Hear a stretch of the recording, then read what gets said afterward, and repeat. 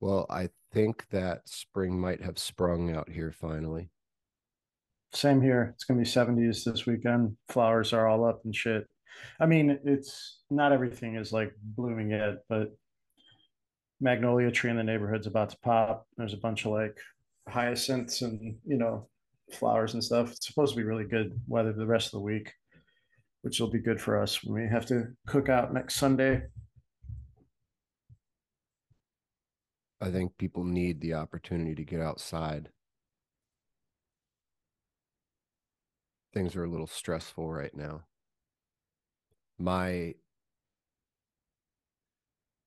I have a bunch of friends and people in like the ag industry who, you always hear older people say, "Well, I've seen this before."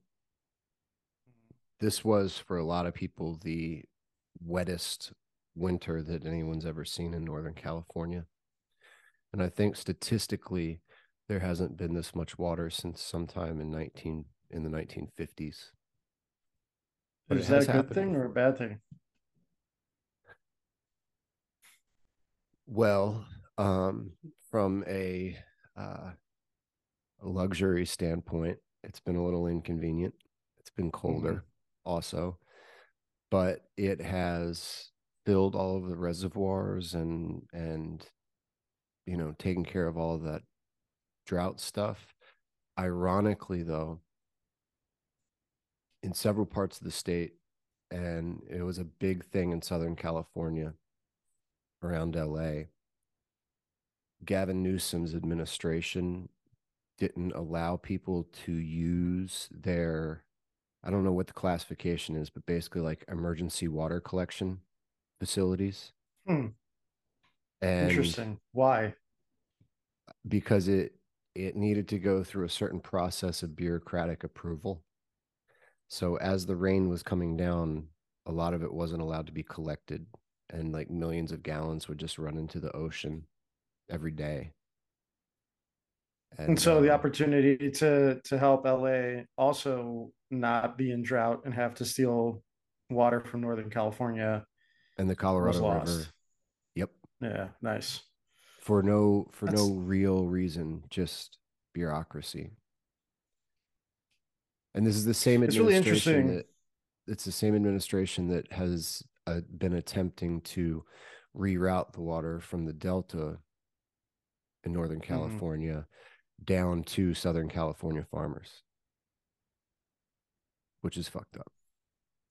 Yeah, I mean it's interesting when like bureaucracy works, it works, but most of the time it's like a hindrance. If it's like you need to move fast or just make rational decisions about certain things. Like What?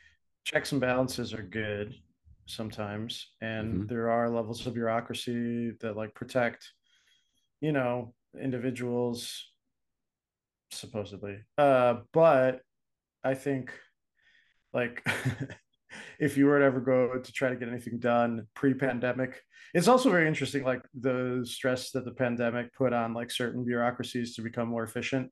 The pre-pandemic, the entire bureaucracy in Greece pretty much was paper. Like you'd go into these buildings and you'd see people open up a door and there would be like it looked like something out of like a library from like the 1800s. It's just stacks of paper, and then they automated everything because they had a very strict lockdown and no one could go out and like pay taxes and stuff. So because they needed people to pay taxes and because they needed people to pay the government money to like get certain permits, whatever, they like automated everything, digitized everything, and now they have like better, I think, like municipal apps than Chicago does in Athens. That's funny. They Yeah, finally it's got stuck inside, so they're like, I guess I'll organize these papers. Yeah, because no one was spending literally. I've had to spend like days, hours, and days at places to just get like to talk to someone, let alone to actually get anything done. It's like a rite of passage when you live there, which is interesting. Is that something that at times, as a person that lives in Greece, you actually like? Yeah, so I think like my experience living there is that there's always like a workaround. And I think that people have had to become not only like kind of criminals, and I mean that like in a light sense, but like, you know, in order to, they make it so difficult to do things appropriately that people have to find a way to do things to just live their lives in general. So there's a lot of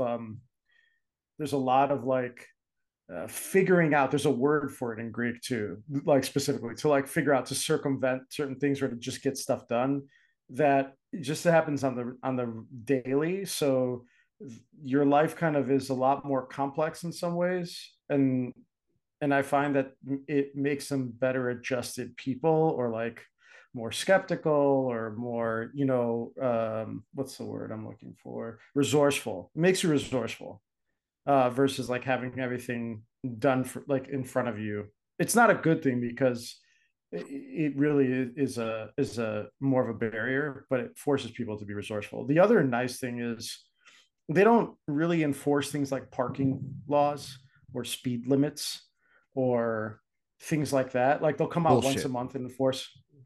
Yeah, yeah, they don't. So you kind of self-regulate with all that stuff too, which is really nice. Like you can park your car anywhere you'd like, really. And if someone has a problem, they'll come and fuck your car up, or people will be honking until you come out and move it, or they'll yell at you, which is a thing that I think it gives people a little bit more autonomy. You're not like relying on somebody to come and take care of your stuff. But then there's a lot of problems there too. It's not like it's a utopia, It just it is what it is. Well, when you are so rigid that you can't go outside the lines, I think that sometimes that transfers to almost a generation of people who are less resourceful. Mm-hmm. Yeah, for sure, I for remember sure. having thoughts, and I don't know what it was like in Europe, and I know that a lot of people really did lock down, but I remember during the pandemic just having my mind blown at how many like grown men were sitting at home scared, waiting for the government to tell them what to do and Yeah. not exercising any common sense. And I think that this country, for all of its pretending to be cowboys, has really developed a really effective system of keeping people obeying the laws and obeying the protocols, even when they make no common sense. Yeah, I mean, I think you also see that in other countries where there's a lot of like order and stability. I haven't lived in Germany, but I would assume that, because everything like runs on time and is efficient and effective, people seem to kind of like go along with, you know, certain aspects of the government or Kind of like certain, China too. yeah, maybe. It's in, I've never been, so I can't say. But I also feel like China has like a chaoticness to it that like it seems like such a big country. It's so chaotic, but they seem to be, mm, they seem to be kind of doing a lot of interesting things in moving into a, I don't know, like a future that might be good for their people. So like that's the other thing too. It's like what's good, like what's ultimately good for the people in your country. I mean, I don't know that what's happening here is necessarily good for us. Like sure, there's some stability. There's a lot of stability, honestly. There's a lot of opportunity, but we also have a lot of unwell people here. I don't know. I'm not saying that like authoritarian regimes are good, but I am also saying that like we are failing with the amount of freedom that we supposedly have here. We are failing to successfully cultivate people to be living their best lives. And maybe that's what ultimate giving people the ability or the perceived ability of having freedom is that you can't, I don't know, you end up like sitting in your house and playing Xbox all day, or not leaving your house because you can get everything delivered. I don't know. I mean, I sat at home kind of during the pandemic. I worked from home. I was very fortunate. It wasn't like people who had to go to work and were like, okay, am I, because no one knew, like, am I going to get sick? Am I going to die? Or am I going to whatever? It's a dichotomy here. I think people are very lucky and also are very unlucky at the same time. and we have a stratification of like different opportunity here. And for those people who are lucky and don't know it, it's sad. It's sad to like feel like you're hopeless when you have a lot more opportunity than a lot of other people. But maybe you don't. I don't know. Maybe that's the truth. Maybe people don't actually have as much as we think they do, or they say that we do. Well, we definitely, relative to history and relative to many places in the world, we certainly have a lot of opportunity. I think it's just questionable um, how real what's advertised as far as that goes is. And we technically have a republic. We don't even have a democracy, Mm-hmm. It's which is a funny. what is it like a democratic republic, right? Technically, Yeah. well, technically, yeah. And I think that like very recently I saw someone arguing about it was ultimately about giving the Ukraine money. Um, but it was some government official and they were making the statement, one of America's duties is to spread democracy around the world. And I find that funnier and funnier the older I get because I don't understand why that's any of our business. Like I The totally irony understand is that securing our state, but like I don't see how mhm, spreading democracy secures our state, quite frankly, especially when there's uh, as much freedom around the world as there is. so I think our major export has been democracy, and not even through our military action, but through our cultural impact, Our right? dollars, And I think that our dollars, our art, our society, the conversations people are allowed to have here. And I feel like when I hear spreading democracy across the world, what that really is securing footholds in geopolitical regions that are right? significant to, and also securing resources. It would be better if someone said protecting our interests. See, the thing is, like when I hear like spreading democracy, what that really is like protecting our interests. I just wish it would be really nice at some point to have a politician that was honest about what we're doing, and then people could really have a legitimate reaction to whether they feel it's good or not. Like the only thing that really ends up and even that has changed. Like declaring war is like probably the realest action. But if you were like, hey, we're gonna put bases in Turkey because it's important for us to have like some sort of a net around that area of the world with our fighter pilot capabilities. They said that instead of saying we're reaching out an olive branch for peace to the Middle East, and we are like don't sugarcoat it. Just say what you're trying to do.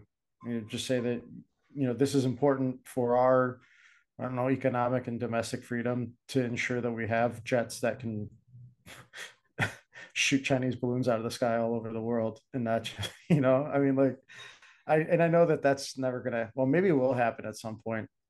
I'm hopeful that there will be some people who've had enough, uh, and no matter who you're voting for in this upcoming election, no one is telling it to you straight. That's that doesn't happen anymore. And those people who do get marginalized, pushed to the sidelines. Like I know people are talking about the decline of an empire, and I hope it doesn't happen here. I mean, I think it has been happening here, but you read about like what happened in the Roman Senate. Like, for example, if you read Julius Caesar, right, or if you like hear about that, like you think about what happened in the Roman Senate, the same shit that happened in Rome is happening here right now on Capitol Hill. It's the same shit. It's people, they're using um, their influence to gain votes, to gain traction, to wheel and deal, backdoor, what is it, backdoor deals and all, people have been doing that since democracy was founded. Like that's the irony, It was It's much more it's a romantic back then. It was even more romantic to watch that played out in the movies. yeah. They'd Well, step that's behind a exactly it. pillar and offer Yeah, some yeah. like prostitutes of both sexes and say, Hmm. I'm gonna get you this land and everybody'd be cool. And then you'd be like, yeah, you fucked them over. Now it's just like Well, creepy pedophiles yeah. Well, and then the other thing lying too, on it's like, Twitter. they canceled people back then too. Like they would cancel them by like besmirching their name. But then still, like to this day, if you think about it, it's like, okay, we've had Kennedy being assassinated, and people still talk about Julius Caesar. Like it's interesting that assassinations like for the same reason would happen then that they happen now, and they're such a big deal that they change the course of like nations and politics, but nothing has changed. Like there's still groups, deep state groups in ancient Rome, you know, knives in the dark, like stabbing Caesar in the back. His homie, I mean, his best friend Brutus, I heard a great quote you know. last night in the shower. And the quote was, history is not a record of what happened, it's a blueprint for the future. Yep. Yeah. We can't help ourselves. Our our human nature forces us into repetitive cycles of behavior based on stress and like our monkey brain. If a bunch of people feel threatened, they're going to find an if someone's interest is threatened, they're going to find a way to do something about it. The ultimate outcome being violence and erasing someone off the board, but they're going to like. I mean, it happens in primates too, right? Don't they like they try to like ingratiate themselves? There's like a hierarchy. I mean, that just is happening, but played out with a little bit more complex interactions between human beings. It's the same thing, like establishing pecking orders, exerting dominance, exerting influence, bartering, trading. We haven't changed. None of that's changed. It's still the same. We're just using different methods more and more. And some of them are less violent, but ultimately that's where it leads, right? It's like that's where it leads. Killing someone if you can't do anything else. It's the easiest thing sometimes, you know. I mean, they got Kennedy because he was ruffling a lot of feathers, And he was largely peaceful. largely, right? Which so you can't like if you can't besmirch somebody, if you can't like fuck with their reputation or they're like untouchable, ultimately maybe killing them. I think about it too. It's like what happens if someone assassinates, well, or kills like Rogan. At some point it gets it We're gets. I mean, I fucked. knock on wood. Yeah, Rogan, like it Rogan gets and to. Elon get killed, and we're just in the dark. This is There'll just be crazy, Jordan man. Peterson left, and nobody's going to listen to that guy, Nah, I'm good. especially I'm when he good on doesn't that. have anybody respectable like co-signing him. Yeah. One of my favorite things about the history of Greece and Rome was their scholarship, their embracing of philosophy and science and understandings, and taking their security and developing themselves and culture with it. And well, I'm interested in your take on that in a second, because that's of course the story of history that I've heard. A couple of weeks ago, before Trump officially got indicted, he had given one of his speeches. No, it wasn't even a speech. It was just a post on Truth Social, and it was a great post. It was funny, as a comedian, game recognizes game. But he called Ron DeSantis a gay pedophile, and he went up in the polls as far as the Republican race, Mhm. 40%. Goes up 40% for calling Ron DeSantis a gay pedophile. And something that I think gets lost on like a MSNBC or a Fox News report is that isn't what Republicans think or value. That's what the conservatives who answer polls value. And that's a Yeah. very unique subset of people. They're like retarded and bored. Hmm. I've never answered a poll in my life.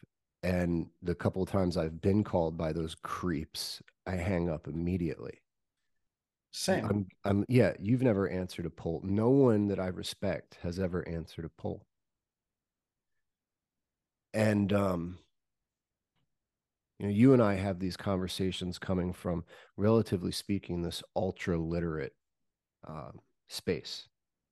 We're both relative to the rest of the world and the rest of the country. We're like ultra educated.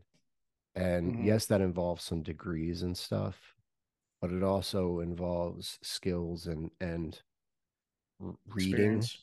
and Yeah. experience. And when I say reading nowadays, of course, that also involves, for better or worse, YouTube, but audiobooks. Mm-hmm. But we take Mm-hmm. in lessons.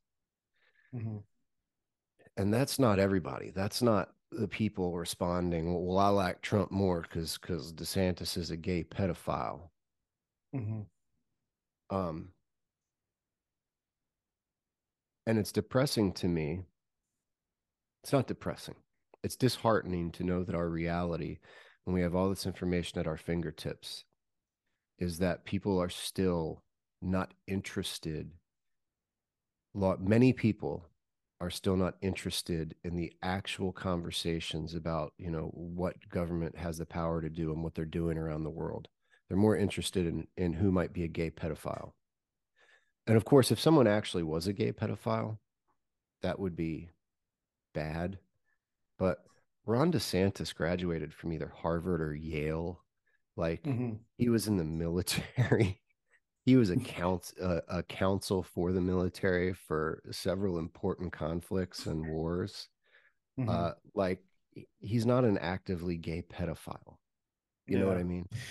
Um, Well, it's also like you have to think about like incentive too. Like so much, like you always have to calculate like statistical bias, right? In any sort of like survey, test, whatever. And we rely because we have just gotten so used to seeing like data thrown at us and reading headlines, and so that we never like take a step back to think about like for example, some of the research that was coming out in the early stages of COVID was like, oh, well, they were doing all these tests and they were running all these, and the sample size would be like 5 people, and then it was like, oh, 100% this or yeah, 90% that, and so yeah. we, unless you really have to be um, driven and proactive to like understand like who's doing these surveys, because even certain survey groups have a political bent and a bias, and And so when you look at the groups, their polls are always actually wrong. Like the polls that said right. Clinton was going to win against Trump Yeah. Yeah. And by a then there's all landslide. this right. And there's policy made on this, and there's opinion that then gets disseminated by like certain media to their respective base too. Like, if you're a conservative who is, blue collar or whatever, or a Democrat who's blue collar, a lot of the time you're going to get like data about the other side of the group My that's car. going to just like validate your bias, you know and these surveys, these polls, this dialogue that's happening, like you and I might disagree just theoretically on a number of things politically, but Not we'll even still go and have a theoretically, all beer. the time. Yeah. Yeah, and we'll still have um, a beer and be friends and whatever. And I think that that's a much larger population than we're led to believe by, to your point, these polls, which are reactionary. Like it's like someone posts something on a social media platform, and then there's a poll about it, and then there's like reaction. Like all that is not real. There's a lens. There's an angle. And we have to remind ourselves that, because it's very easy to go through your day with your normal stresses of just trying to survive, get by, whatever, and then to be bombarded by all this stuff. I think the government, just kind of going back to your thing about controlling the government, they have uniquely, and this is not just the US, I think globally, people realize like they are uniquely capable of misdirecting from things that they're trying to accomplish. and this is not even the government as a whole, groups within the government, like the whole, Deep when we say the state. government, it's funny. Yeah, like there are groups within groups that don't even know what the other one's trying to do, and they're just trying to get some sort of like a personal benefit from making a decision. Yes. And the dysfunction is everywhere.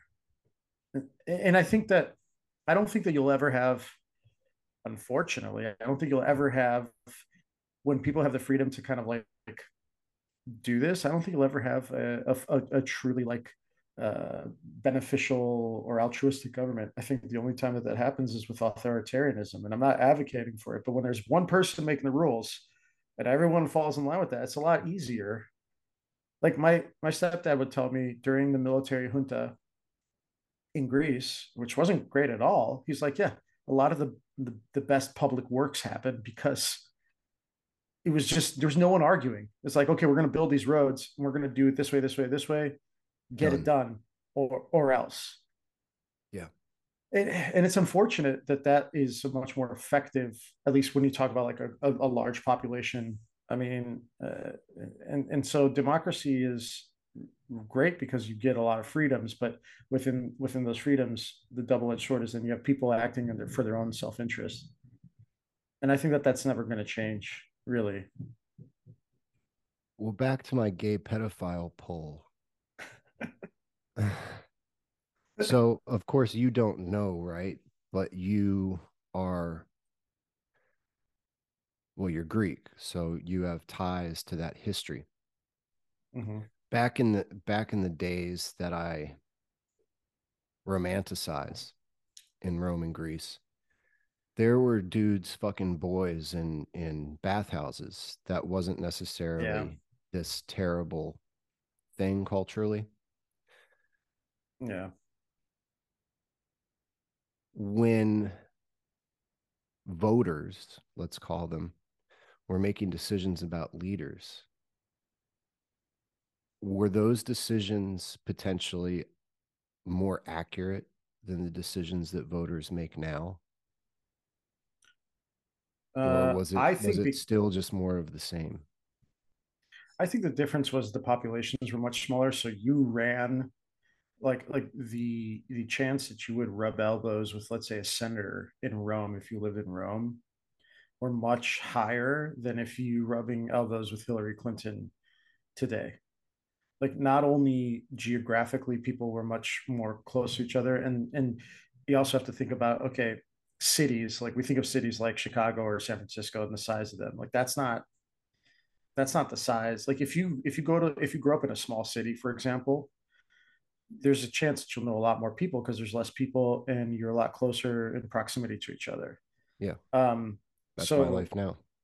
yeah, right. So like I feel like you individuals, I think I think the reason why, especially maybe in Athens and Rome too, like you would, and it's something that doesn't happen with our politicians now. And that's why they're not scared of us, right? That's why they're not our servants anymore. Is that you could walk down the street and see a dude who didn't like you and he would fuck you up or like get in your face about something.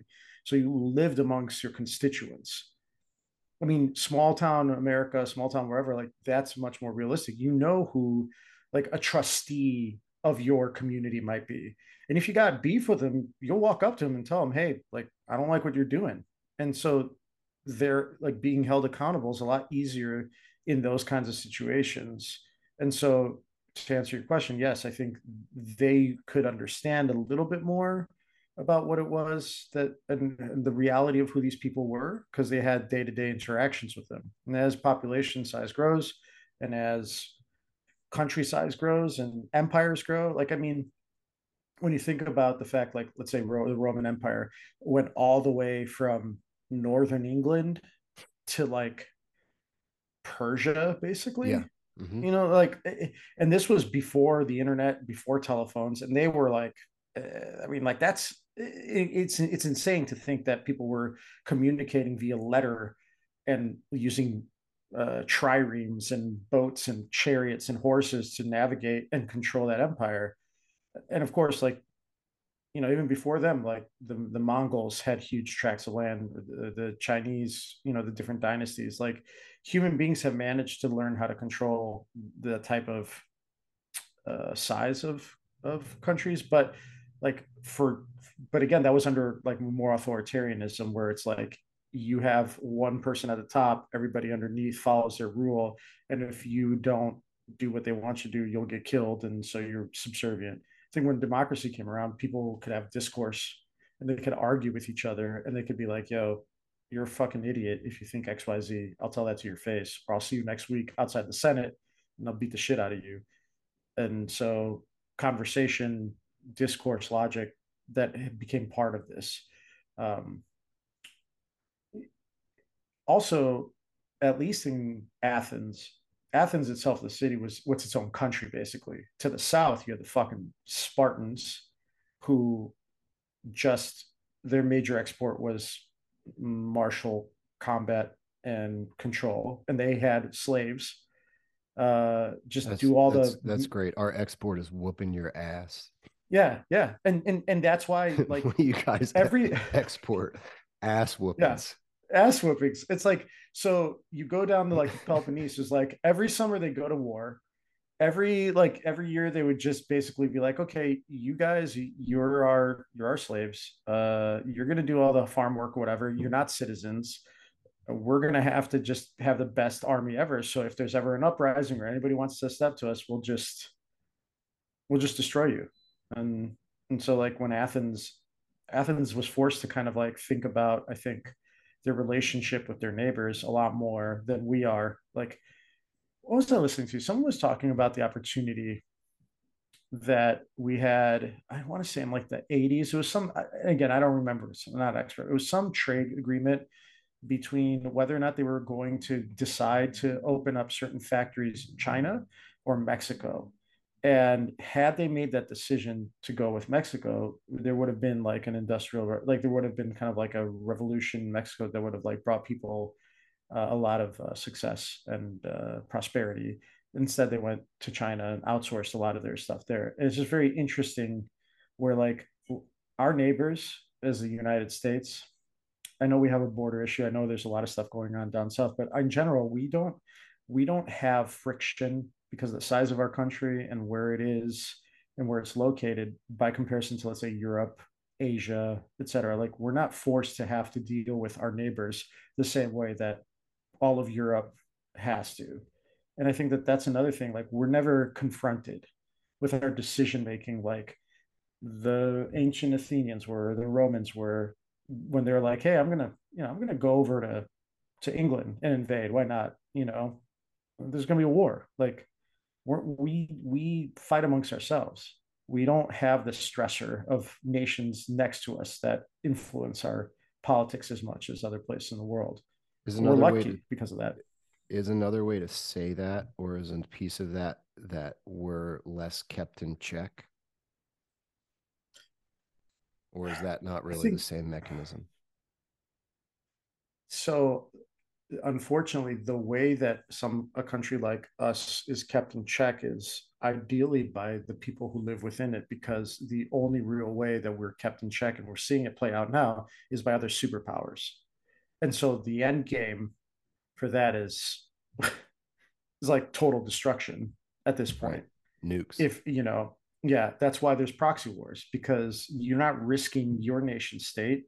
You're going on someone else's soil and you're having skirmishes for resources or a foothold, but you're not risking the stability of the global economic system, really, and your interests in your own home country. I think that as this country was growing, like, the 1800s, post 1776, like, England could reach out and touch the 13 colonies. If you read 1776, there's a really interesting fact. So when I lived in New York and I used to row on the Harlem and the Hudson River, I was like, okay, this is a huge river. Okay, it's a tributary, like, modern times. I'm not thinking about the fact that fucking warships made out of wood would come up the Hudson and using cannons would just bombard the city of New York and drop off red coated British dudes with like muskets. You know what I mean? Like, the consequences of like other people's influence on like this country when it was early on in its life cycle, and also states amongst states, was a lot more keeping, to your point, keeping us in check than it is now. I think like now we're relying on this. I mean, like California and Illinois have a lot of differences in politics for a number of different reasons. Um, but California and Illinois don't really go to war with each other or like fight about like these differences the way that the 13 colonies, or the way that like other countries did in our past. Like we've had a protracted period of stability that has allowed us to kind of get used to being business as business usual. No one can touch us, nothing can affect us. And now economically, internally, like that's changing, and I think people don't know how to deal with it, in this country. I think they haven't. I mean, I think people are challenged every day, but as a country in general, we're not bonding together to have to make a decision for the betterment of everybody like we've had in the past. And maybe that's not a good thing, because we don't think about our responsibilities to this country because of the opportunity that it gives us. Well, let's talk about a specific example of that. Um, about a year and a half ago, Joe Biden was giving a speech, and it wasn't a private speech. It was like a speech to the American people, and it's on YouTube and other parts of the internet. And he said, this is when we were beginning to talk about Ukraine and beginning to give them aid. And he said, we're giving them some financial aid, but we will not be sending them missiles or tanks, because if we send them missiles or tanks, we are stepping in to a nuclear war, Yeah. World War III. And now he is saying we must send them missiles and tanks.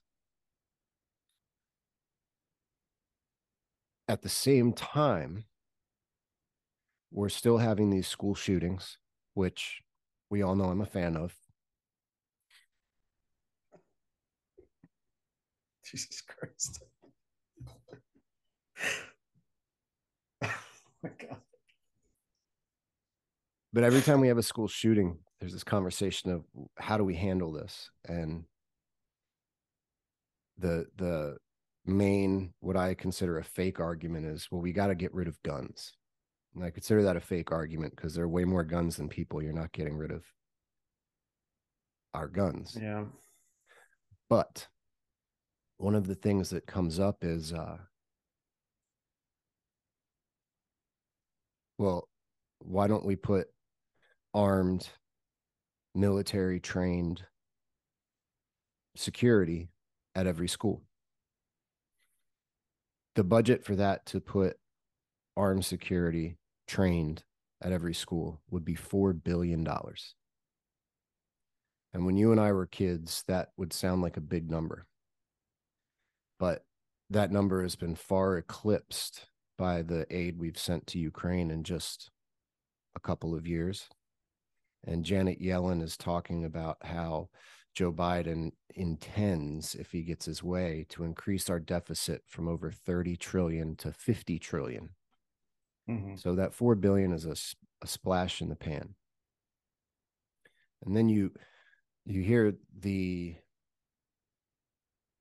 I'm generalizing, but you hear the party or the group of people that their solution is we need to get rid of all guns say, well, I don't want my kids walking into a place where there are guns. And personally, I see some irony in that, because the kids have guns in the school and they're shooting people. So there are already guns there. But I think about how we in this modern time provide security for Americans who are important. Mm-hmm. The president walks around with armed guards. Pretty much any billionaire or head of a company walks around with armed guards. I'm sure we wish the Cash App guy had some armed security. last week when he got stabbed to death in San Francisco.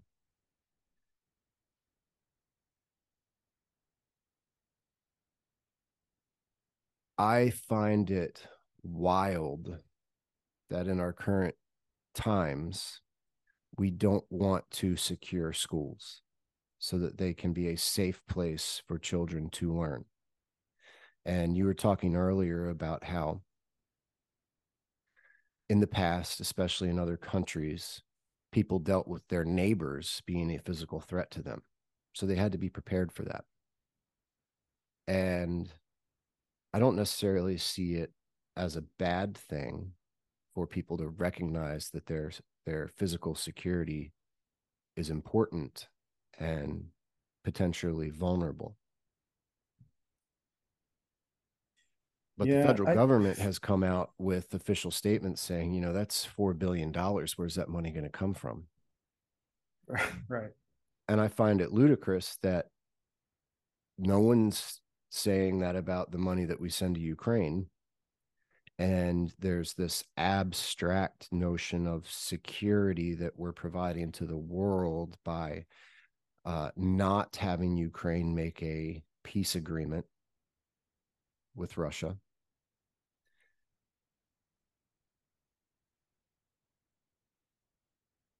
And yet it doesn't seem like this example and many others, like we are interested in spending that money to increase the integrity of our own land. If we even take a step further back, let's table the school security for a second. Yeah. Let's just talk about clean drinking water Yeah. and infrastructure. Please. So when I was in high school, we did have armed police in the school. Um, I'm not advocating for that. I don't. I don't know, and I don't mean this as not a cop, but I really don't know what the solution is with a lot of these young people who are feeling compelled to do these things, and I feel truly sad because I think a lot of these kids don't have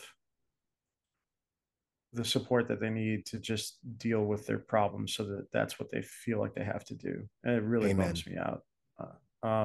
And so let's take a step back even from securing schools and talk about, like, that your infrastructure is crumbling, that there's no clean drinking water, that there is a sense of hopelessness in a young generation that feels like there's no opportunity, that they are so conflicted and torn apart by It's probably the multifactorial. yeah, but the same mechanism that is made to kind of make us think that, like, we're all enemies in this country right now, and that, like, we can't have a beer with somebody who has a different political view, like that trickles down to kids feeling like they are hopeless and don't really have, a future, or don't know how to articulate the stress that they're feeling. That I was listening to NPR, was a couple of days ago. They were saying that they're like trying to update the nation's potable drinking water, the drinking water situation that would cost some sort of, like, I think, like some sort of billions of dollars. And you're right. You think about, and it's unfortunate. It's not just Ukraine. Think about the total black budget that exists for military spending, for the industrial military complex, I think it's for three all sorts of, trillion. probably way more than that. That's what's on the books, Yeah. um Good and point.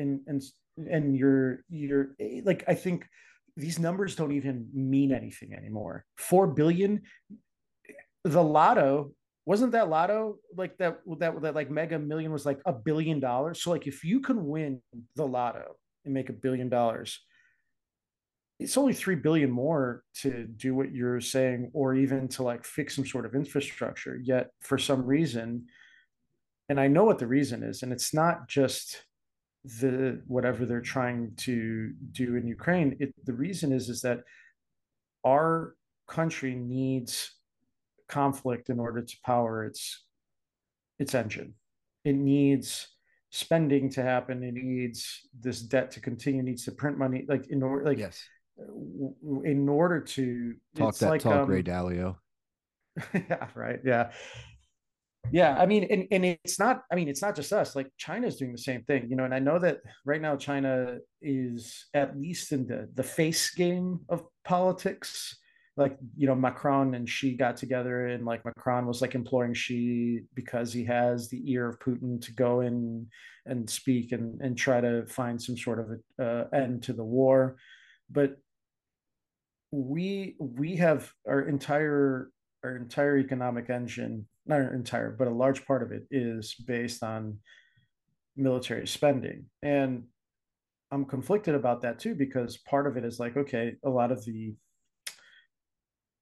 well, let me just say this. Is it true that a lot of our spending is so that we can live free lives? Is it true that that the military and that our power is what makes us free?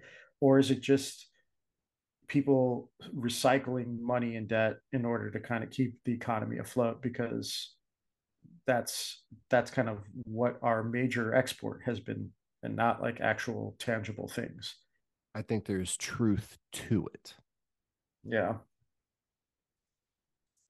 But of yeah. course, it's now a very nuanced subject. It's, I mean, I'm definitely not an expert, and the layers are so horrible to peel away, because you realize in the end, even the conflict in Ukraine, like the ultimate, like us, like the people are the ones that are suffering in Ukraine, here in Chicago, the kids that are terrified to go to school, the kids that feel compelled to do what they're doing in school, is like we're all the consequence of a government that is not doing it for the like. And I'm sounding naive, right? Because I know it's naive to think that like the government cares about you. It doesn't. It cares about quote unquote stability, which is, at least in our thing, like everybody towing the line, you know, everybody having jobs, no unrest in the streets, no fighting in the street, like, you know, martial law, that shit. Like, but that can happen so quickly because people are fed up, I think, now, you know, and it's happening in small ways all over the place. Because I think the kids shooting, it's not just about the fact that you can walk down the street and like trip over a gun. It's also because people feel compelled to do this for some reason also. And that's indicative of a sickness within society. And guns are part of a much larger conversation about like how people are making money in this country and proliferating like, so for example, you know, I think the Second Amendment is good. I also think that you should have a driver's license for guns if you want to own a gun. Like, it's just as simple as you taking a car in your hands. Like, that's not. Yeah, I can go to another state and buy a bunch of guns if I wanted to right now. Yet I have to have a ID in this state, and I'm not opposed to that. Of like having some sort of checks and balances around ownership of it and responsible ownership of it. But we've gotten to the point where you can find them everywhere. So who's making them and how are they getting proliferated when our own government is selling guns through, like, was it Fast and Furious, right? Like, in order to try to catch gun traffickers and then ultimately release even more guns into the streets. Like, I mean, it's, the one hand isn't talking to the other. And this is like a rambling kind of thing, because I don't know what the solution is. And I think that we can talk about trying to solve it, but it is just so broken in some ways. The incentives everybody has to try to get their piece of the pie. And in many ways, a lot of it actually comes down to the way children are being raised and parenting, right? I mean, these wrecked kids, it's not all coming from their peers. No, it's not. And I would even say that we're dealing probably with, so if you take the Second World War, you take what happened after that, the explosion of opportunity, that's because people were tired of, like, a lot of people saw a lot of people die, and everything had to rebuild.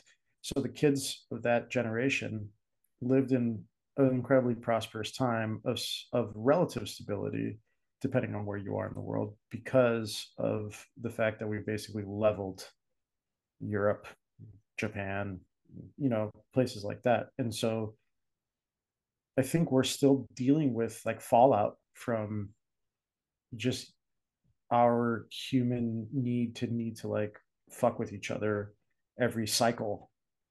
And and there are people who didn't want to like be hard on their kids because their parents were hard on them, and you kind of get this generational trauma that like continues. And I that's a tricky one, man. That's a tricky one because I don't think that we'll ever not be fucked up. I think that opportunity, like, yes, I agree with you. Like, responsible parenting is really important. You should have a family system that works and that teaches responsibility to kids. But a lot of people have kids and can't even take care of themselves, let alone their kids.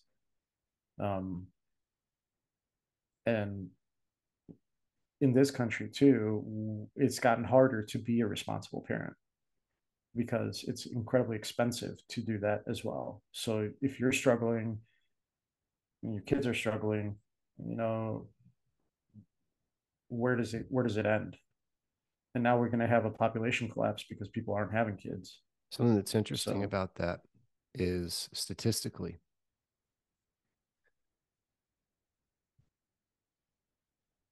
right now we have this new thing where very small number of kids, and it gets amplified by like Twitter and and mhm, major media, but there's a small population of kids that have begun to get sterilized mhm. like before they're even hitting or done with puberty. And statistically, the kids that are being sterilized come from wealthy families. And it's very interesting to me that it's people with the means that are teaching their children that it isn't a component of life to develop and find out who you are. And I actually understand how that has gotten out of control, and that for some people, there's this very strong desire to overcompensate and tell your kid that whatever they want to be or whoever they are in a moment is okay. Mm-hmm. So, for And it's instance, coming from love. It's coming from love, but you can also show love by being a disciplinarian, you know? right, it's like it's rooted in love, but that love has become distorted. And instead of teaching someone true self love, they're teaching their kids that they will love any decision that they make. And many of our decisions as we grow up, fueled by our chemistry, like fueled by our endocrine system in many ways, um, they're like stepping stones, Mm-hmm. they're transitory. Just like a lot of kids grow up, a lot of boys grow up and they want to be like professional baseball players, or they want to Mm-hmm. be in the NBA. And then they realize that they're never going to be 6 feet tall and their vertical sucks. And you transition through that and realize, okay, maybe I'm going to be a software engineer. And you come to terms with that. But those transitory experiences are getting replaced with transitions and forcing a kid into a place where they can't evolve in what they think or where they want to be because they're young adults and all of a sudden they're stuck in this body that science created. And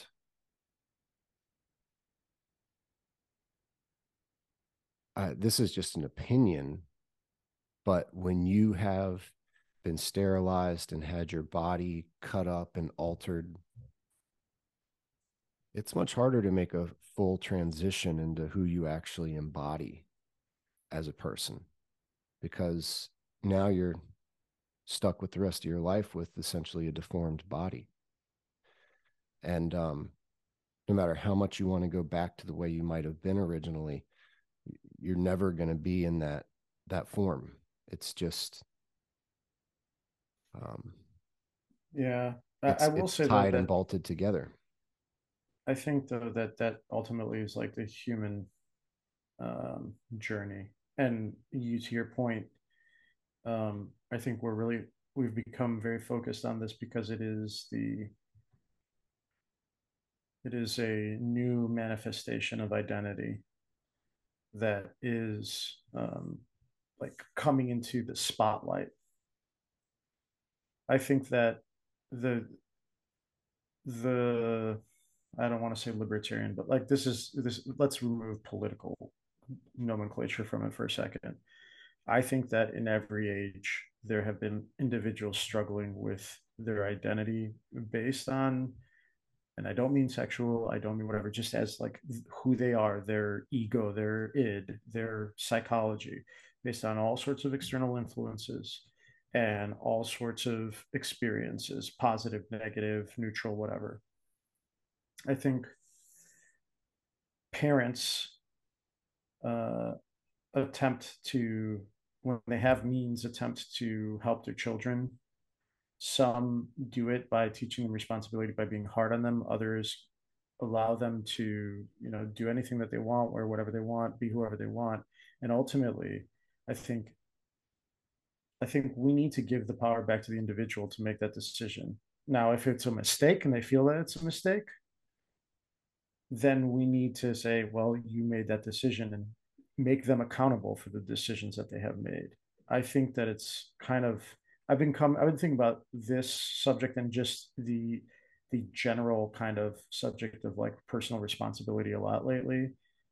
At a certain point, you are responsible for your children. And I think that we have to be really honest about and you talk about bureaucracy, like people like an 18-year-old who is like starting a startup versus an 18-year-old that like is not mature enough to like even be able to like have a cell phone in their possession, right? Like each individual is different and has been raised differently. I think what we have tried to do is like standardize, identify, uh, make these rigid boxes around like, okay, you're an adult when you're 18. I mean, it makes some sense, but like I know a lot of people who are in their 40s who are not adults still. So I think like for me at this point, you need to also kind of be like, you made your bed, you sleep in it. And that is like, instead of trying to not to say that you shouldn't prevent certain things from happening, but like even with these kids, I think it's the responsibility of people to be like, yes, not yes or no, but hey, these are the consequences. Lay them all out. You've got to make that decision. And if you don't like the decision that you made 10 years down the road, maybe it's permanent and you can't change it now. And that's a hard lesson. And I feel like attempting to use government, this is where it gets tricky, right? It's like nothing is in a vacuum. So government operates as if that's a presupposition sometimes by making laws. And those laws are subject to change, but as an individual who's trying to like figure out their identity, you could have a epiphany when you're 80 years old and change your life at that point. Like I think it's up to the individual, and if they don't like what happens, tough titties, like you gotta move through that. And so to your point about what's happening to young kids, maybe in 10, 20 years they will have a realization and do something about it for their community or whatever. But I just I think like I'm trying to be personally responsible for the things that I'm responsible for, and I'm trying not to exert that over apart from like my family, and that's where it gets tricky. But like these conversations about like what's happening for me lately, I've been like, okay, well, You allowed your kid to do X, or your kid decided to do this or that or the other. Everyone's got to deal with the consequence. I think we've been sheltering people from consequences for very long, and now the wheels are kind of coming off on that. And just like there are consequences to having a $50 trillion deficit, we're going to have to deal with it. And the government that made those decisions is going to have to deal with it. It's not, it might not be quote unquote fair or good or bad or whatever, but action and reaction. So I wonder what the pendulum swing, talking about history, what's going to happen when it comes back the other way. And I find it especially with like the idea of identity, you know, those individuals who have a hard time or are trying to understand where they are and where they belong and who they are, like that's like the hero's journey, Joseph Campbell, like you got to figure it out. And so lately I have been a lot less paying attention to that stuff personally, because I can only affect what I can affect. And maybe that's not the right way to think about it sometimes, but I think the challenge is like when government gets involved and then starts saying, you can't say this, or you can't say that, or you have to do this, or you have to do that, or you have to acknowledge this, or you have to acknowledge that. Feels like a cop out, but I feel like we talk about personal responsibility a lot of the time. Like, are those parents responsible then? Like, that's a question I would have for you. Like, who's responsible for, If the uh, kid's less than um, 18, I see a lot of responsibility on a parent because yeah, they're signing off on yeah, stuff. I think yeah, that, because I mean, especially for your medical profession, you were a medical professional. Like there are all these disclaimers, disclosures, everything, legal liability. oh yeah, I Mm-hmm. think the hero's journey is a really significant topic, and we do talk about it a lot, especially offline over the years. We're both approaching 40, and we're both continuing to find like who we are. And that's a long time. Yeah, we'd be Um, dead in ancient Greece probably yeah, at this point. yeah, before we figured it out.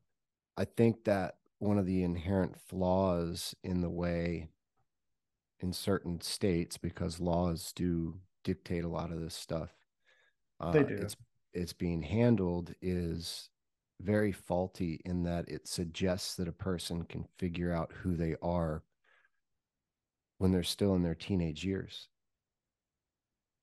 And that's not very fruitful No, it's not. because you don't have many tools when you're that age, and you haven't had a Mm-hmm. chance to gain knowledge and experience.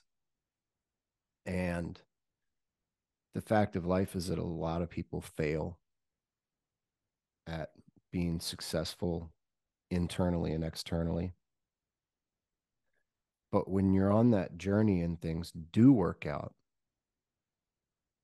it's like the most fulfilling objective that a human can experience, Mm-hmm. finding their true self. Um, when you get locked into something before you've had a chance to do all that work, I think you're sabotaging that whole process and the potential of a person. And I think that's unfortunate because I see the character and I see the ability of people that have lived an adult life of struggling through that. And they have a lot more to offer than people who don't have the ability to grind through things and to work through problems and to solve challenges that do much more to complete a person than if I decided to dye my hair or get a facelift. Mm-hmm. It's not I that those wonder things don't though. augment. Mm-hmm. I do wonder though, just to push back a little bit, I wonder if in 20 years, if you have a conversation with somebody who made that decision and regrets it, like what lessons they might have to impart. And like, I think that we won't know. right? We won't know what the ultimate consequence of these conversations of identity or consequence or just outcome, I guess, is. And I'm trying to be patient about that because it very well could be that collectively we agree on one that X was right or wrong or Y was right or wrong. Um, I think in general, and I know we're talking about like a lot of like technological advances. I mean, if you think about the speed of events that have transpired in the last 3 years and things that have occurred, it seems accelerated and intense and um, an upheaval versus our lives before the pandemic, let's say. And maybe that speed was always there, but I do feel like since the pandemic to today, there has been this like bell curve of like stress, anxiety, uh, things happening because collectively as a world, and like I feel like we're still a lot of this stuff is like happening at such a breakneck pace that we don't know what's going to happen when the dust settles. So one thing that you and I have talked about a lot lately is patience. Of like, if your body is hurt, you got to be patient. If you're working towards a goal, you have to be consistent and patient. I've been thinking about like what is like being patient with some of these things that are in like the zeitgeist right now and seeing what happens with them and not and just kind of like chilling in the cut, like just keeping your eyes open. So I don't know, but I like especially with this conversation around identity and things that are happening to people who are of a young age. I really am curious to see where it goes in the future, and if there is going to be kind of this um, regret, or if there's going to be a dawning of a new social construct that exists. But the other thing too is like I'm just over like you have to pay attention. I know you you especially pay attention to all sorts of different. You're very good about having a well-rounded kind of consumption of news, of reading, of thought, and you're a very patient person. So I'm just curious, are you getting tired of the kind of speed at which things seem to be happening in the decision making? Or do you think that you have kind of the ability to be in a wait and see frame of mind? I'm I doing it for put my own my own sanity because I have a lot of anxiety about the future in general. And that can be counterproductive because nothing like all that is like trying to control the unknown, right?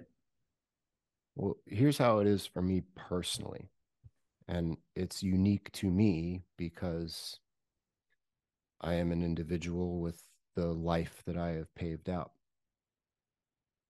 Right now, I get there's like there's a trade-off. Right now, I get this payoff in uh, accepting this flow of news or information, in that it gives me material, Right. and To be creative. I can go tell jokes about it and create joy out of stuff that nowhere else It's other than crazy. like a comedy stage is anyone getting any joy out of. It's all very toxic. Right. Part of that trade-off is that there's so much news being thrown at people that we have no like collective talking points. There's like a Mm-hmm. 50-50 chance when I go um, talk about a current event that anyone's going to have heard about it. And it didn't used to be that way. Uh, Mm-hmm. Aside from news, people used to know who the major movie stars were. They'd know about like the major entertainment media gossip. That's not the case anymore. Everything is Yeah. compartmentalized. So you don't necessarily know, even though you have the opportunity to get all this material, you don't know if it's going to have a payoff. And that can get Mm-hmm. overwhelming in dealing with that kind of material, because I only become a good stand up if I'm able to hit on points that can get a whole room of people on the same page consistently. Right. So even though that material's there, sometimes it's like, I don't even want to deal with this stuff because I don't know if it's going to work. Be better to Right. talk about taking shits, because everybody takes a shit. Right. When I was trading, news became this wonderful thing for me because I could speculate on it and get paid. And that completely changed how I processed the news, because I wasn't putting any faith in it. Mm-hmm. And I was just putting faith in myself. And when Right. I saw bullshit, it didn't matter if, like, I had good faith in the decision. None of that mattered. I would just put the trade on, That was a data and point. yeah, and get paid for that. Now that I'm out of that, it's just so fucked up to try and follow all of that. Oh yeah, you can't. It's all stupid. Most of it's lies, Mm-hmm. and I feel like where I'm at now, it's my responsibility to have a handle on that stuff as much as one can, to have a handle on Mm-hmm. the conversation, not necessarily what's right or wrong, Mm-hmm. but it's work more than it is pleasure. No, it absolutely is, and that's a really good way of putting it. That's like my point right now is that, for example, trying to unpack the opinions of a 16-year-old with my experience of what it was like when I was there, and also like what that 16-year-old has to deal with. Like I was talking to a high school teacher last night who has been now through like 2 or 3 legit lockdowns because of guns in a school. And he's a young man. His opinion is much more in what's the word I'm looking for about guns is like much more extreme based on his experience than mine is because I've had people in high school bring guns to school, but it was like in the early 2000s and it was like gang related and it wasn't anything happened, right? Like Columbine had been the only real thing, like, and, and I like having an like trying to take in all the data points from like personal experience and individuals around you having experiences in a world that has kind of gone off kilter, and then also seeing, to your point, like what's happening in the media, which news outlet is saying what, ones that you used to trust you find out they're being funded by by government anyway. I mean, the extremes, like the extremes of that spin have just gotten like wider and wider, and so that's why I think waiting and seeing is been a challenge, but also like part of what I'm trying to do, because otherwise, like you said, it's overwhelming. It's but conversely, as I'm hearing myself talk about it, it's like, okay, so then what's the breaking point?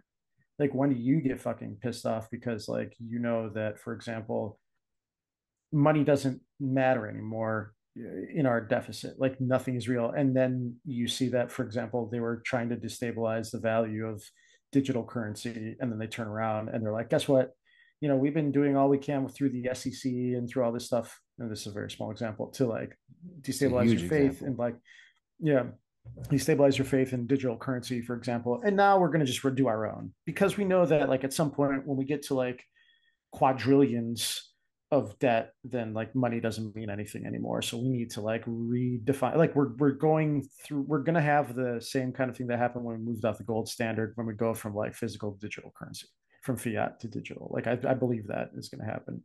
You know why that's a major point? Over the last 2.5 decades, money has become the only thing that's valued by society, Right. people's income. Um, Regardless of if you think it's engineered or organic, marriage and family are not valued anymore. There is Mm-hmm. not pride in career anymore. Mm-hmm. And part of that is because the people who have made the most money in the last couple of decades have done such arbitrary things. They don't necessarily make any contribution to society. And the people who do contribute to society have made relatively less money year after year. So they've Mm-hmm. lost pride in that. Um, there is no pride in like accomplishments such as being a good athlete or being a good student. The only thing that is valued is a person's income. And now that income has become such a, well, you described it well, it doesn't really mean anything. It It it doesn't, mean especially recently. it means something for people who have millions of dollars in their bank account as long as their cash flow doesn't disappear. But Right. those Or the those value of people their are millions of dollars changes right. Those to people be hundreds they're of dollars. they're so few and far between right now. There's never been a greater gap in wealth. Mm-hmm. Um, we're we're on the precipice with what they're doing with these digital dollars of creating a society that, I mean, of nihilists that believe in nothing. Nothing is valued. Mm-hmm. And when you Mm-hmm. have nothing that you value, you become someone who exists in a much more desperate situation. And as we have seen, people don't deal well with being in desperate situations now. No, they don't. I think something that we have in common is when we were 16, we weren't enjoying life either. Yeah. Yeah. I I think did. I I think a did, and lot I of our didn't. parents, your your dad is an immigrant, so it may have been different for him, but I know that a lot of the boomers, they had very nice childhoods. Mm-hmm. They were having a Mm-hmm. good time, and Yeah. they didn't relate to our angst or the things that they were dealing with in many ways, because I don't think they took the time to look. They just assumed, well, I went through this too, and history has shown us that no, you didn't go through this. You didn't Mm-hmm. go through this at all.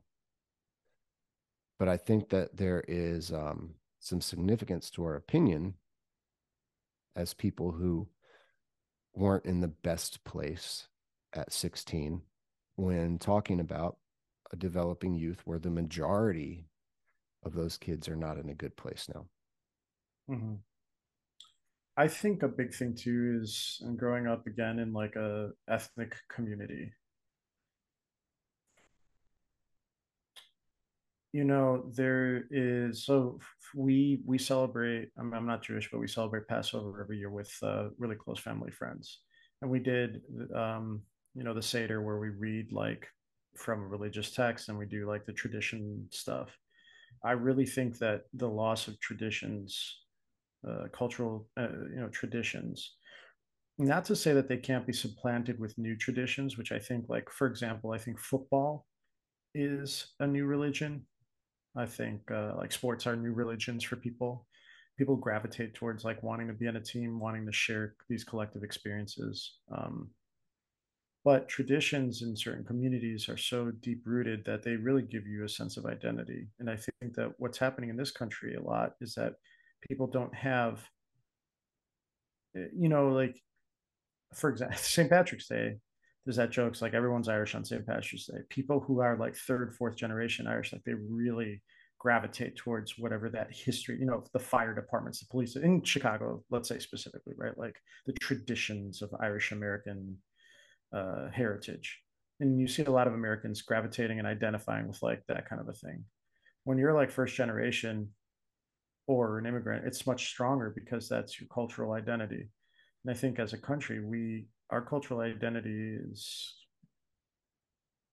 lost, like what it means to be an American to, like, let's say my father and like my family is a lot different than what it means to be an American to somebody who just just was like all their family's been here, grown up here, have taken the government and what it does for granted, and like have just lived here, like we're only two generations removed from this really being the melting pot that it was like when our grandparents or great grandparents came to this country. And I think the further away you get from that, the harder it is to define what and who we are. And it's unfortunate. And I think that that's like where we're at a crisis of identity in this country, literally because of the fact that we don't have a cultural, um, like a collective cultural experience right now. Like, and that's a really important thing for human beings. Is like I'm starting to learn. It's really important to have roots somewhere. And this is a country of there's a huge population of individuals who don't even know their roots here, from let's say the black community, right? Like that's the identity is has like that sever that you've been severed kind of from your past in some ways, and that's why like history kind of coming around full circle is important because there are things that we did thousands of years ago that we're still doing today. um, i I don't know what the new identity is going to be for this country. I hope it's a good one, but all signs are pointing to it being very conflicted, you know, like lines let's are being talk drawn in about the sand. let's talk about one more thing that we're conflicted about, then we'll wrap it up. And I think this is something that we have different opinions on, but Trump has been indicted and is being prosecuted by the New York DA. Mm-hmm. And there are a lot of people really happy about that. Yeah. My concern, not even a concern, my something that I think is important to note that is getting completely left out from the conversations of one ideological side is that when Hillary Clinton got found guilty and fined for uh, illegally affecting the election and destroying a lot of documents that could not legally be destroyed, Trump's administration said, we're not going to prosecute any of these people criminally. Mm-hmm. And the Democratic fixation on Trump has led them to this place. And I think maybe even regardless of how it turns out, they've now set precedent to go after any corrupt official criminally. And I think that that could be a good thing. Maybe that will actually drain the swamp. But it could also just bring our already sputtering government to a complete halt, because so much attention and so much money right now is spent on dealing with stuff that doesn't affect our infrastructure and doesn't affect our actual national security. We might turn into a government of just prosecuting each other and sensationalizing stuff that has nothing to do with anything. And obviously, I'm I think it's interested in already your take happened. on it. Mm-hmm. I think it's already happened in the public, in the public and private sector. Like this is an incredibly litigious country and always has been. You can sue anybody for fucking anything. Government officials have largely been able to weasel their way out of all sorts of legal recourse. I mean, Bill Clinton perjured himself, literally, and because of his position and station, like gotta pass. People are getting passes left, right, and center because of their power. I agree with you. The upside of this is that they're the Democrats' rabid fixation with trying to nail Trump with something have forced them to take something that all politicians are doing in Washington hush money. Like youth. Like what is lobbyists? What are lobbyists then? Right. Like if we like let's take away the fact that he probably has done this multiple times. Now, by the rule of the law, is that illegal? Yes, fine. But let's not be naive and say that only Trump has done this when every single fucking politician, lobbyist, like people, private Everyone on citizens have given Epstein's people. client list. Like let's be real. So the problem that I find with this, and I don't have an issue saying I do not like Donald Trump. Okay, uh, and this is like again, you can have a nuanced conversation about the individual, their politics, etc., and not have to get up in arms about opinion of the individual and their capability. He, as an individual, is not somebody that I like. At the same time, I can't say with a straight face that this is a witch hunt where they've been trying to do multiple things in order to destabilize his ability to run in an election. Like this is leveraging the courts for a legitimate illegal activity to have an effect on a broader political outcome for this country. And that gets really messy because you did it to me, I can do it to you. And this tit for tat that we have between left and right in this country, because I think they're two sides of the same coin when it comes to not the opinion of the everyday people, but the actual individuals of government. They are getting to a point now where they are, I think, going to gum up the system with this constant infighting that there's going to be major consequences for when real shit needs to get done. There aren't real individuals left. Like a real president would say, I don't give a fuck about what's happening, like with this case, with the election. I'm going to try to do what I can do in a real congressperson in the next 4 years to make sure that I'm serving the people. And I know this is ideological, but that's what your job is. Okay. They're And there's serving clean themselves, water to all of them. drink. Yeah, and there's clean water to drink, or bridges aren't collapsing, or trains aren't derailing because we've decided to like not have any sort of like checks and balances with our infrastructure, and private companies are able to do whatever the hell they want with a rail system that's transporting noxious chemicals and dangerous shit. Anyway, so Well, also as an what aside, this fuck those guys. yeah, for real. Yeah. Like Yeah, the you guys should not be in charge of your company anymore if be 100%. if because the government decided to check only once every 2 years instead of every year, you just let everything go to shit. Yeah. I mean, you worked in an industry like that and when you worked in the shipyards. Like think about if and I Nightmare. know, yeah, I know it was a nightmare. And I'm sure there's a very dangerous job. And think about if like something like that had happened where like a huge boat had like flipped upside down and now it was like polluting the harbor. Like I mean, like people have to be Well, held that did responsible for happen. that shit. I Oh, had okay, to well there take you part go. in cleaning up an oil spill. Yeah. There was an oil spill in the bay. I'm not going to say which one. And the Coast Guard came in, and all of these fancy people came in, and you never saw it reported on the news because their job was to hide it. And then they had a whole bunch of people without proper hazmat equipment floating around in boats trying to scoop up oil and lay down towels on the surface of the water that are Jesus hydrophilic, Christ. so they would suck up the. It was an absolute Mhm. nightmare. Yeah. And so here's the thing, right? It's like all these things are happening all the time. And yet All the we are time. focusing on the sensationalism of a president. Well, forget him as a president for a second. This is Donald Trump.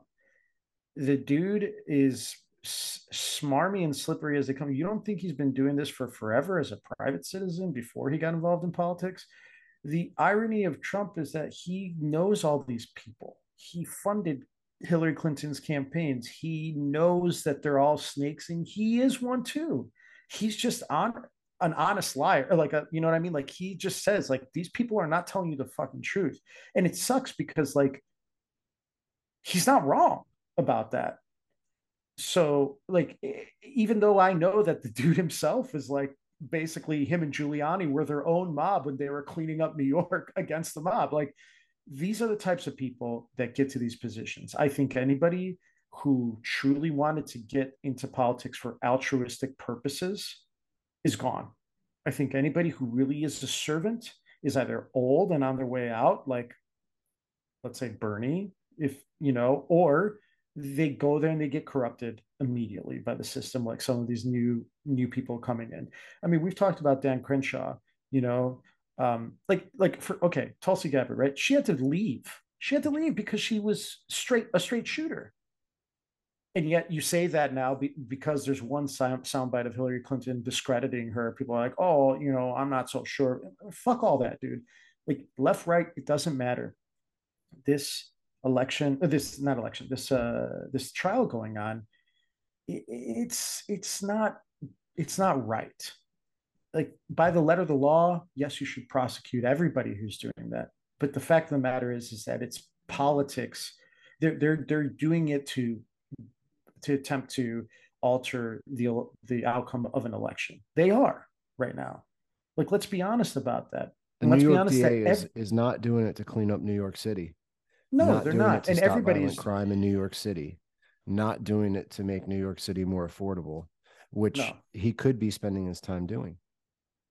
And at the same time, you know, so there was an election here in Chicago. I get really frustrated when I see people standing 60 feet away from or 100 feet, whatever the legal limit is, and they have buttons and stickers on, you know, showing their specific uh, candidate that they're backing. And whether or not they care that that's right or not, it bothers me. I'm going there to vote for who I think I should vote for. I've seen the signs. Like, don't go like in Chicago. That what the saying is: vote early, vote often, because it doesn't matter if you're left or right in the city. We've had five out of the last six, or yeah, 4 or 5 out of the last six governors indicted, Democrats and Republicans. We've had Democrats and Republicans be super corrupt in the city. Like we just have to. We think that our political leaning is part of our identity when none of those people care about us. None of them do. And what they do is then they use the system as a way to fight each other instead of actually going like we were talking about Julius Caesar, like assassinating each other, which would be honestly a little bit, not to say that I'm advocating that, but like that's a much more honest thing than what's actually happening now. It's like, okay, I don't like this guy. He's getting my way. I'm going to kill him. Like that at least is cut and dry. Whereas like here now, people are celebrating that he's been indicted. Yet it very well could backfire on all the Democrats who are like, slapping themselves on the back, saying, "Now we're here. We are. And we're gonna, we've got him. Fine, we got him after all this time." Yeah, Bill Clinton, Hillary Clinton, Ronald Reagan, fucking every president at this point has done something like this and now can be indicted. So I'm not saying let's not hold people accountable, but let's also be realistic about what's happening here. And it's frustrating to me because like I would much rather have him lose in the court of public opinion based on the merits of his messaging and his what he has and hasn't done and the lies that he has or hasn't said and how he didn't do or didn't do than this. But that's me being idealistic because at some point every single politician, like if Obama had an opportunity, and I don't remember what it was exactly, but like there was, I think it was super PACs, right? There was the opportunity to get rid of super PACs, and they didn't. So people are peddling favors through money, through donations, right? Which is a legal term, but it's basically payoff money. It's happening all the time. So I think, I mean, we know that the laptop situation with Hunter Biden was a huge issue, and now it's coming to light. And like it's not a conspiracy theory; it happened. Like there's much bigger fish to fry than whether or not he paid Stormy Daniels hush money to not talk about what they were doing. And this shows you as much as like, is that actually what's happening? I don't care because I'm not paying attention to it. Like I just know that he was indicted, and I'm concerned that, to your point, is this what it's going to be? Is that anytime someone tries to make a move, they're going to get gummed up in the system, or someone's going to try to assassinate their character.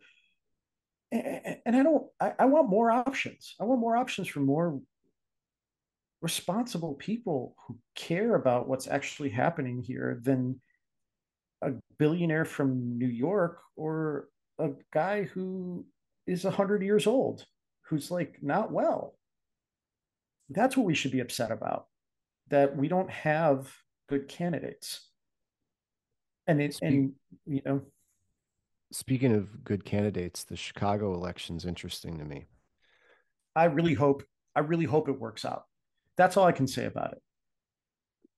I hope When it works the out. when the election happened, there was this thread on Facebook with Chicago people that I know, and wealthy guy planning on leaving Chicago anyway, Mm-hmm. if he hasn't already moved, was saying, well, this signals the end of Chicago. A bunch of comments. And I made the comment, genuine question. Um, a lot of times when I say stuff, it doesn't sound like a genuine question. But I think my question was, who the fuck is voting for these people? Mm-hmm. I really wanted to know who the fuck is voting for these people. Yeah. And not in a way like fuck them, but who are these people that got behind this guy? And what's the name of the new mayor? Brandon Johnson. Yeah, just from a far out perspective, Brandon Johnson looks very ill equipped to be a mayor and solve any problems. The only thing that I heard that was a real knock on him was he didn't pay $3,000 of like electric bills.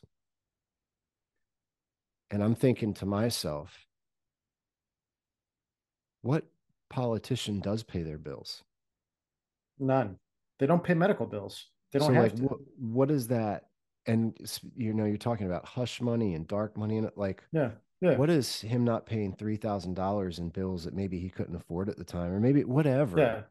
What does that Yeah. have to do with anything? And I had someone give me a eloquent response about um, something that made a lot of sense to me. He said, the who you hear in Chicago are people who live in a small part of the city that are very wealthy and Mm-hmm. they have been able to live in this bubble, this capsule for a long time and live a very nice life. But the vast majority of the city deals with a lot of poverty, a lot of bad Mm-hmm. conditions. Mm-hmm. And that's who is voting for this guy because they believe that he has interest in trying to correct that. Now, that doesn't mean that the approaches he's going to use or campaigned on using would be effective. It just means that he was able to create belief or hope in these people that don't like their lives in Chicago. And everyone else's comment was, this is the end of Chicago. And my thought was, as someone who,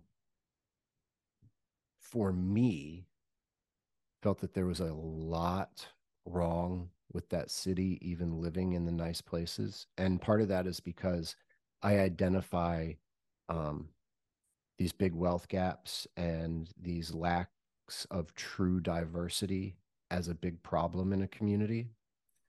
Mm-hmm. My thought was, this is what makes you think Chicago's going to fail? Like this Yeah. is what makes you think that this isn't like the right community to be in? Because when there was a mayor that you guys liked in power, I was like, I got to get the hell out of here. Oh yeah. And Oh yeah. I mean, the that dailies were and not good for the city, you know. so it's like these views in this echo chamber are almost meaningless because when the person that someone wants in power is in power in a community like that, there's no effort to fix the real problems. And if there was effort made, maybe they fail, maybe it works out. But then you don't have people like Johnson running and getting elected to fix these problems that you didn't attempt to fix. And I always go back to when I would volunteer in the South Side schools and asked several people on this Facebook thread at the time, hey, come with me. Nobody came. Nobody saw how bad it was. And it's as if, even though you live within 10 miles of this stuff, you don't know how bad it actually is. And that's tragic to me in terms of humanity, but it's also, I see the humor in people getting upset about a guy who didn't pay $3,000 in electric bills. As to That's the worst them, you have to that's say the about end, something, because they have so yeah, much money they can pay their bills, yeah. and who knows The how thing I honest that money they make really is. the thing I can say about Chicago politics is unless you live in this city or like grew up in the city, like it is, at least my experience been, you vote and you hope for the best. And in general, uh, what ends up happening is the every candidate ends up somehow, regardless of their position, doing the same thing. There are entrenched power dynamics in the city between like aldermen and different commission boards and things like that. The city is still, I'm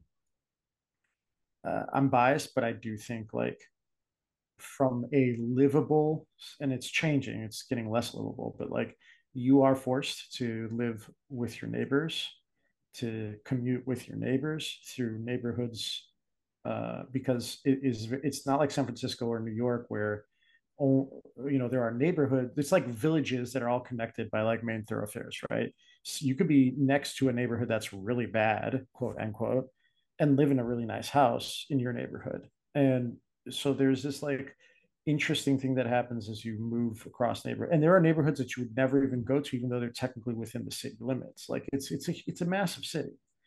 But what ends up happening, and that's why I said when you brought it up, like I hope it works out, is they had two Democrats, right? Really, two Democrats running, and there wasn't a Republican candidate, really, but the conversation felt as if you're talking about, at times when I would hear people talking about one candidate over another, the way that we're talking about left and right in this country when it's basically two people on the left. So if I just, Good point. I at this point, at this point, I'm like, hey, let's just see what happens.